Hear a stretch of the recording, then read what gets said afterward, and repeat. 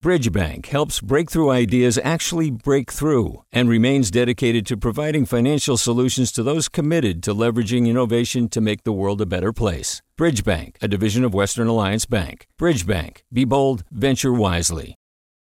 Hey, it's Avery Trufelman, host of Articles of Interest, and I've got to say, I've been a fan of KQED ever since I was a little kid, and I would come out to San Francisco to visit my grandma. It was just what we'd always turn on every time we got in the car, every time we were making dinner and turning on the radio. It was always KQED.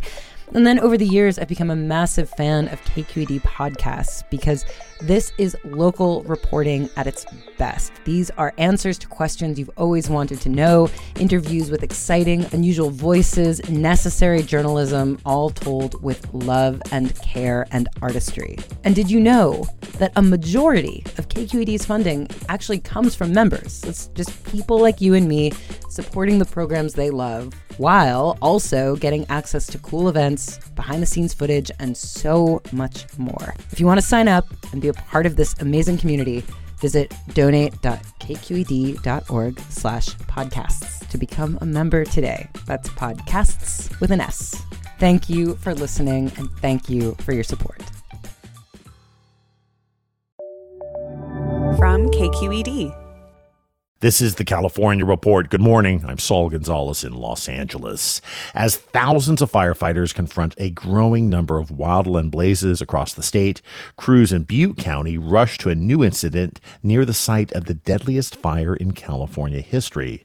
At last check, the Dixie Fire has burned at least 1,200 acres and is 0% contained. KQED's Dan Brekke has more. The Dixie Fire started Tuesday in the Feather River Canyon on the border of Butte and Plumas counties. CAL FIRE ground crews, aided by an aggressive aerial attack, including very large air tankers, worked to limit the fire's spread. The blaze started just 5 miles upriver from the spot where the 2018 campfire ignited. That wind-driven wildfire ravaged the town of Paradise and neighboring communities and killed 85 people. Unlike that catastrophe, winds so far have pushed the Dixie Fire away from nearby towns. But residents of two communities, Polga and Magalia, have been advised they may have to evacuate. For the California Report, I'm Dan Brekke. Meanwhile, crews are facing challenging conditions as they continue to work to extinguish the massive Beckwourth Complex Fire burning north of Lake Tahoe. It's currently the largest fire burning in the state. Jake Cagle with the U.S. Forest Service and Plumas National Forest describes some of the conditions crews faced yesterday afternoon and evening. The fire did spot out and it continued to grow. What we're seeing out there is the column is laying over, and that's laying over to the northeast. With that, we're seeing 50-mile-an-hour winds, fire whirls. So basically it's a tornado, small little tornado with firebrands in it, and it's throwing it even further outside. And Cagle says that forced firefighters to ground aircraft in the firefighting effort. This new fire activity also forced new evacuation orders for the town of Doyle, where several homes have already been destroyed.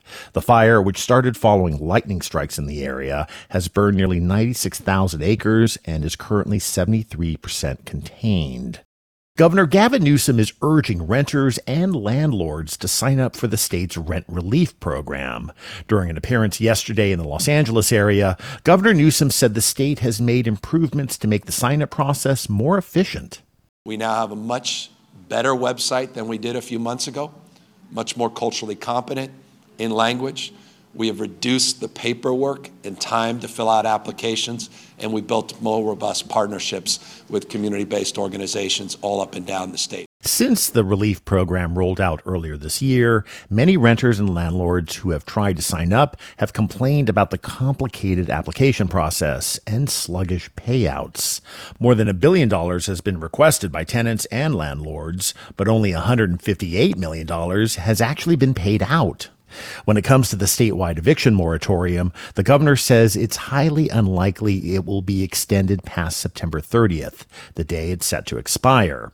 Governor Newsom also addressed growing concerns about a rise in new COVID-19 cases across the state. You're seeing all across this country, and as I noted, around the rest of the world, the Delta variant becoming the dominant variant. Much more easily transmitted and much more impactful, particularly those who haven't been vaccinated. Those that are in the hospitals, those that have died, overwhelmingly are people that have not been vaccinated. I cannot impress upon you more the power of getting vaccinated. As of late last month, nearly 43% of new COVID cases in the state were tied to the Delta variant, although Newsom says those numbers are likely to go higher when they're updated tomorrow. Just in the last week, the state's test positivity rate has jumped to 3%, although many health experts say it's not a surprise given the state reopening last month and the number of people who are still not vaccinated. Staying with the pandemic, Yolo County is recommending that all of its residents wear masks indoors, regardless of their vaccination status.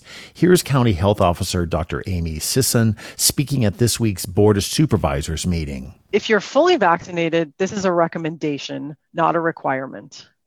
Indoor masking is a strong recommendation if you're 65 or older or are immunocompromised. And Dr. Sisson says vaccines are still the best preventative measure when it comes to stopping the spread of COVID-19, particularly the highly transmissible Delta variant, which we just mentioned, which is far and away the most dominant strain of the coronavirus in Yolo County. 51% of eligible Yolo County residents are fully vaccinated. Yolo is the first county in the Sacramento area to recommend that everyone wear masks indoors. Los Angeles County health officials issued a similar recommendation last month. And in Sacramento, Governor Newsom has nominated Natalie Palugyai to be California's next Secretary of Labor. The California Report's Mary Franklin Harvin has the details. Palugyai would replace Julie Su, who after a tense, months-long confirmation process will join the Biden administration as Deputy Secretary of the U.S. Department of Labor. Palugyai was born in Venezuela to Uruguayan parents and would be the first Latina appointed as California's labor secretary. Palugyai would be responsible for California's Troubled Employment Development Department, which has confirmed paying out at least $11 billion in fraudulent benefits. The EDD scandals nearly derailed Sue's nomination by President Biden. For the California Report, I'm Mary Franklin Harvin. Hi, it's Terry Gross, the host of Fresh Air. We bring you in-depth, long-form interviews with actors, directors, musicians, authors, journalists, and more. Listen to our Peabody Award-winning Fresh Air podcast from WHYY and NPR. Hey, it's Glenn Washington from Snap Judgment. And if you love what you're hearing, and I know you love what you're hearing, please consider becoming a KQED member. Get special access to cool events, behind-the-scenes footage, and so much more. Plus, you'll sleep better at night knowing you did your part for the community you depend upon. It's in you. Please be in it. Visit donate.kqed.org/podcasts to sign up now. That's podcast with an S. Thanks. In Washington, Senate Democrats are going big with the $3.5 trillion investment plan to support families and spur job growth that also includes immigration reform. But as KQED's Farida Jhabvala Romero reports, some question whether a proposal to legalize undocumented immigrants can really pass as part of this budget bill. The White House supports the Democratic plan, which would pay for clean energy to combat climate change and fund so-called human infrastructure, college, universal pre-K, and expanded health care. Citizenship is essential infrastructure for immigrant families. For many, it's the gateway to a driver's license, to health care, to higher education. California Senator Alex Padilla is pushing to include a pathway to citizenship for dreamers, essential workers, and other undocumented immigrants in the massive spending package. Creating new paths to citizenship will grow our economy and improve workplaces for all. And that's exactly the purpose of the infrastructure investments that we are developing. Democrats are hoping to pass the spending plan in coming months through a budget process called reconciliation, which requires only a simple majority in the evenly divided Senate. Immigrant advocates have been pushing Democrats to use the process to legalize millions of people. But reconciliation is reserved for things that have a budgetary impact, stuff that increases or lowers taxes and spending. And it's not intended to make major policy changes, says Bill Hoagland. He's a senior vice president with the Bipartisan Policy Center, who worked for decades at the Senate Budget Committee.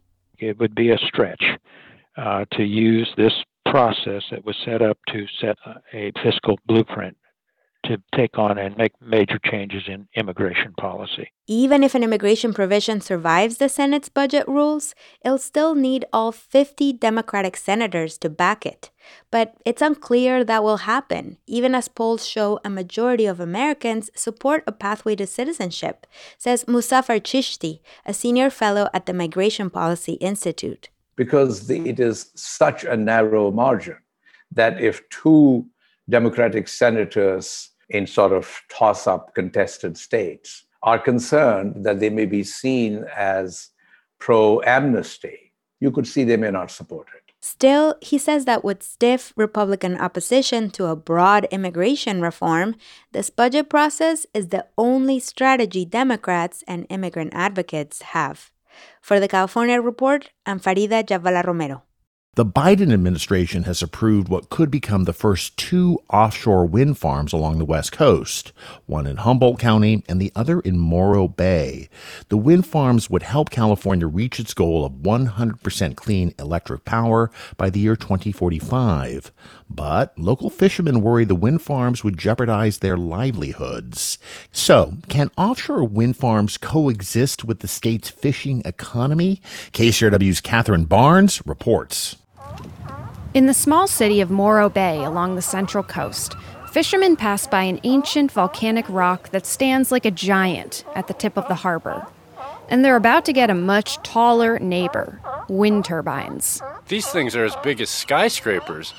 You're not going to drive your 21-foot boat through there and go catch rockfish. Are you out of your mind? Chris Pavone is one of roughly 120 fishermen who trap, troll, and drop lines off Morro Bay and Avila Beach. He's used to having the ocean more or less to himself, but soon he'll have to contend with hundreds of turbines.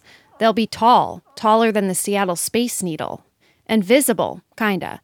They won't be in your face like the ones you've seen off the highway near Palm Springs. 17 miles off the coast, they'll look like faint lines poking out of the horizon. And they'll be balancing in deeper waters than turbines have ever known. We're talking thousands of feet.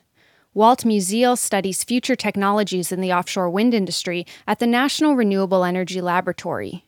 He says these skyscrapers will be floating rather than fixed to the seafloor. So basically, it's the same wind turbine on top. From the surface, you might not even know that it's floating, but it's suspended or supported by a buoyant foundation, and it's moored with cables to the bottom with anchors. The project is expected to take up roughly 400 square miles of ocean land, an area more than twice the size of Lake Tahoe. And that's enough area to create the beginnings, at least, of a critical mass for an industry in California. Not only could this project, along with the one approved in Humboldt, become a significant contributor to the state's zero-carbon policies, but it could also replace the energy California will lose once nearby Diablo Canyon shuts down. That's the state's last nuclear power plant and is in the process of getting decommissioned. Musiel says wind developers could tap into Diablo's infrastructure to get their power to your home. They have a transmission line that goes to the major California grid system, and when that plant gets decommissioned, that transmission line will be available for other uses. He says the Morro Bay wind farm will more than replace the electricity Diablo currently supplies California, enough to power about 1 million homes. And a recent Cal Poly study found the farm could generate at least 650 jobs and more than $250 million in annual economic impacts. But the 400-square-mile section will be closed off to fishermen, with mooring lines, cables, and live electrical wires draped underwater between each platform. It's too difficult and dangerous to be dropping nets, traps, and lines. Pavone says it'll become yet another place he can't fish, in addition to dozens of marine-protected areas. It's already, if you saw a map of where you can't fish, it's like a mosaic on the ocean. You're like, whoa, so you have to go around here and go over there. Yeah, it's crazy. He worries more displacement will lead to more fuel costs, fewer fish brought to market, and ultimately, more people dissuaded from becoming fishermen at all. So far, only one prospective developer has reached out to the fishing industry to address these concerns. It's called Castle Wind, and Alla Weinstein is the CEO. We'll create a fund for the benefit of the fishermen, and effectively it becomes a revenue sharing agreement. In other words, if her company should win the bid for a lease, she's prepared to compensate each individual fisherman and set aside money for them to use at their discretion. Improving safety of the boats, improving boats, scholarships, training, whatever they feel is required, including some infrastructure repairs. Pavone and the other fishermen are happy with this agreement, but it's only one developer who hasn't even won the bid for a lease yet. The federal government is expected to open the auction for wind developers to bid next year. For the California Report, I'm Kathryn Barnes in Morro Bay.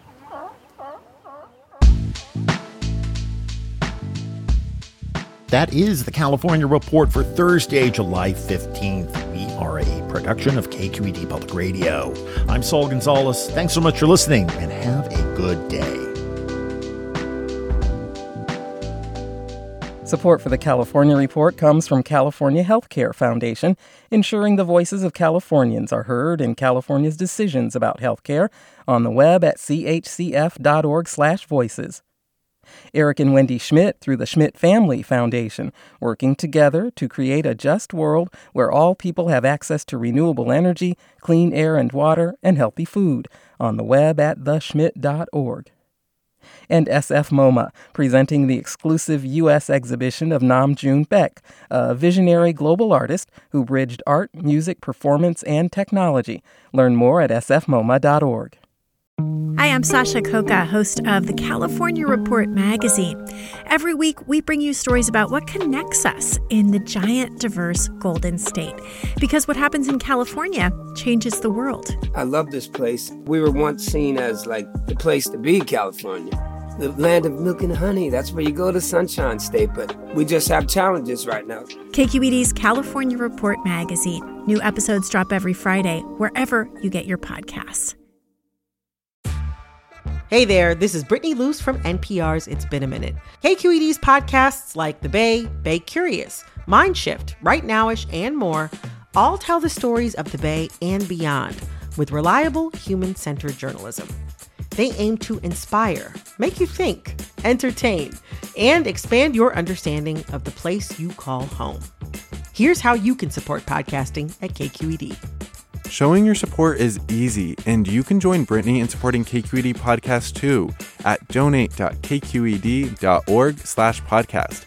That's donate.kqed.org/podcast.